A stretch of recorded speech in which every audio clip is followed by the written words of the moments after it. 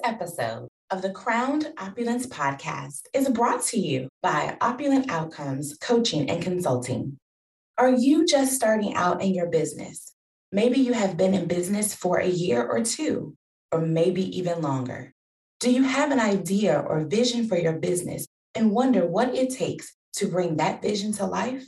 Or maybe you have started working towards the outcomes you desire for your business, but aren't seeing the results that you hoped for. Have you given any thought to the strength of your marketing strategy? Lady, today is the day that you get some of those questions answered. See the link in the show notes and see just how strong your marketing strategy is. Take the marketing strategy assessment today to see just how strong your marketing strategy is and gain insight into your next step to make it even stronger. And the best part is, it's free. What is it about a woman being unapologetic about her dreams and her drive, operating in excellence, and having high standards that people find so intimidating? Don't wilt, sis. Bloom with opulence anyway. Welcome to the Crowned Opulence podcast with me, Cassandra Alexis, best-selling author and co-author of The Unchained Goddess. I'm a marketing strategist, coach, and consultant, and the CEO of Opulent Outcomes Coaching and Consulting. But you can call me your Chief Empowerment Officer, empowering you to silence your self-doubts, own your opulence, and market your value to enable you to create your own tables in life and business. In these conversations, we talk about the hard, messy, necessary, yet embarrassing things. You know, those things that we don't talk about as Black women because we think we are the only ones experiencing them or are too ashamed to share our truth while gaining the marketing savviness needed to grow and build our own empires. Think of it as Sunday brunch with your girls or business besties. And yes, the mimosas are included on each episode. I'll let you in on a secret. You aren't alone. We are our sister's keeper here in the Crowned Opulence Society. Sis, it's your time to be unapologetically opulent, and we're here for you. Let's get to it. Hey, lady. Today, we are talking about the step before the ever so popular funnel. Specifically, your clients' or customers' journey. This is how they even become a part of your funnel to begin with. I am a huge believer in defining things, especially when you are talking to people with different backgrounds and awarenesses, as it helps to level set and ensure we are all talking about the same thing and from the same starting point. So, what exactly is a buyer's journey anyway? This is the process by which a person moves through as they make a decision to purchase something or not. In fact, according to HubSpot, the buyer's journey describes a buyer's path to purchase.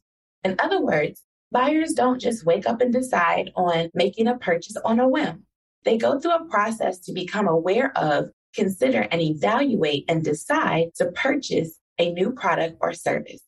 Many people talk about their sales funnel, but few people actually talk about the buyer's journey.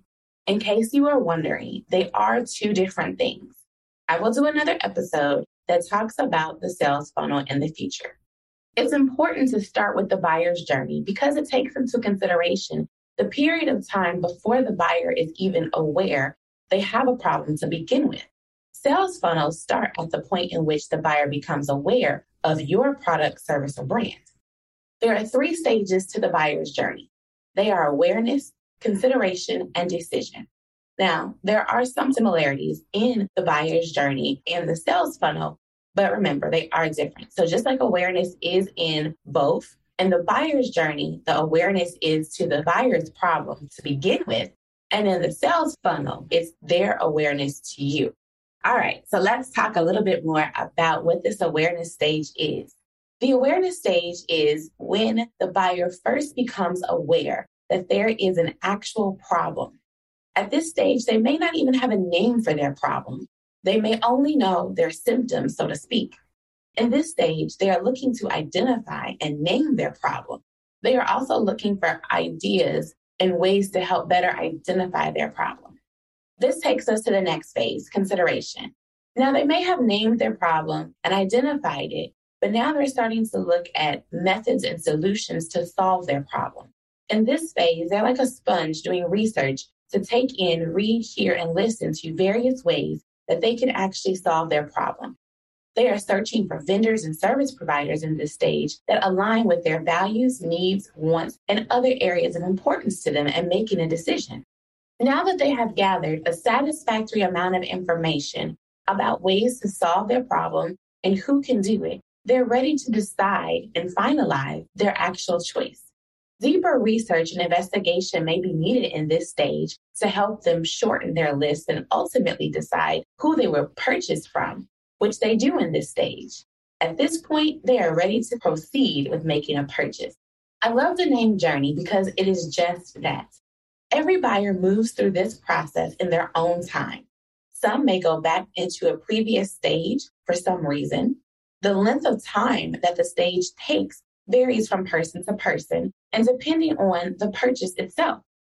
The consideration and decision stages for purchasing, say, a high ticket or highly involved item, such as a new home or a car, may take the buyer a lot longer to move through those stages than the purchase of a new outfit or a coffee maker.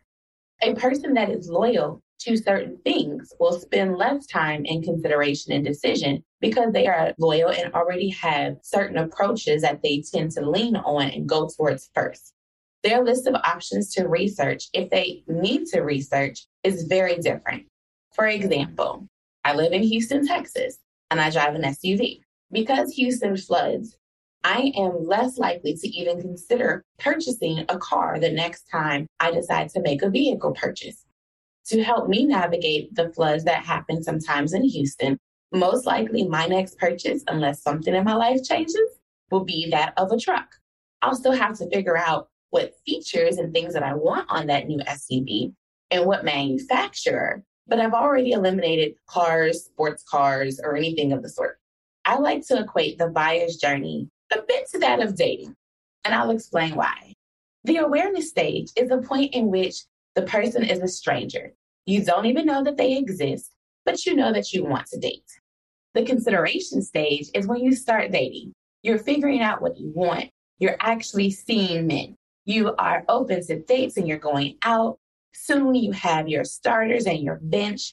You have this selection pool that you're choosing from. When you have decided that you are ready to settle down, you have gotten rid of your bench and you're starting to decide who is going to become your MVP that you will actually commit to. Each stage of the journey has certain types of content that is aligned to what type of information the buyer is open to receiving at each stage of their journey. Sure, you can technically serve up any content at any stage, but if it's not done correctly, meaning they aren't ready for it, you most likely won't get the result desired. In fact, you may run the risk of losing them altogether. Kind of like if a guy asks you to go and meet his mama when he's still in the consideration stage with your other bench players and your starters. You have nowhere even decided if you want to commit to this guy. He may have just lost his chances of making it to that MVP spot. Now, if this same guy was your MVP and it's been a year into your relationship and he hasn't taken you to meet his mama, you may also lose you. And at that point, you are probably expecting or wanting to, or would be at least more open to meeting his mom than you would have when he was amongst your bench and your starters. So let's talk about which content works best at which stage. In the awareness stage, it's important not to come off too strong, or you may run them off, which we just talked about. Here, the key is providing content and information that speaks to their problem and addresses their pain point. Some examples are ebooks, guides, infographics, social media posts, blogs, SEO, or pay-per-click ads. You want to make sure that you are not being salesy here and not focusing on your business or brand. You can put your logo on the content that you're creating. You can put your website in a CTA and direct them there. But in this phase, you want to be mindful of not overwhelming them and making it about you. Keep it about just providing valuable information to solve their problems. But for sure, there is nothing wrong with, like I said, putting your logo on there or directing them to your website for more information. All right. In the consideration stage, you want to start to talk more about your products and services, but as it pertains to the buyer's problems that your products and services solve. Here, you can do things like webinars, courses, quizzes, calculators. Still, you can do social media posts and email. They need to know that you have an offering to solve their problem and that you are knowledgeable in this area. You want to start building that know, like, and trust factor so that you can make it to the next round. In the decision phase, this is where you shine. They are ready to purchase. They are making their decisions on who they're going to purchase from, and you are in the running. This is where you help them to see that your business is best for the job of solving their problem. Brag on yourself a bit. Content here helps them commit to you and gets you the MVP spot. Some ideas for content are free trials, testimonials, loyalty programs, chatbots or live chats on your website, consultations, things like that. When you are in this stage, if you do nothing else, please make it easy for them to purchase from you. There is nothing worse than wanting to make a purchase, and it is almost like you have to beg the vendor to take your money, or like they make you search or jump through hoops to pay them. This is the quickest way to make sure that the buyer that would have been yours now goes to their number 2 or their backup plan. And you just lost that sale. I'll see you next week. Thank you so much for tuning in to this episode of the Crowned Opulence Podcast. Visit CassandraAlexis.com for more information. Let's keep the conversation going. Join the Opulent Outcomes Society Facebook group. Follow me at The Cassandra Alexis on Facebook, Instagram, or Twitter. Loving the show? Leave a 5-star rating and review. It helps the show and helps other women just like you get one step closer to the opulent outcomes they desire in life and business. Make sure you subscribe to the show for free so you don't miss an episode. Remember, you aren't everyone's glass of champagne, and everyone isn't yours. Only a select few are privileged to enjoy you.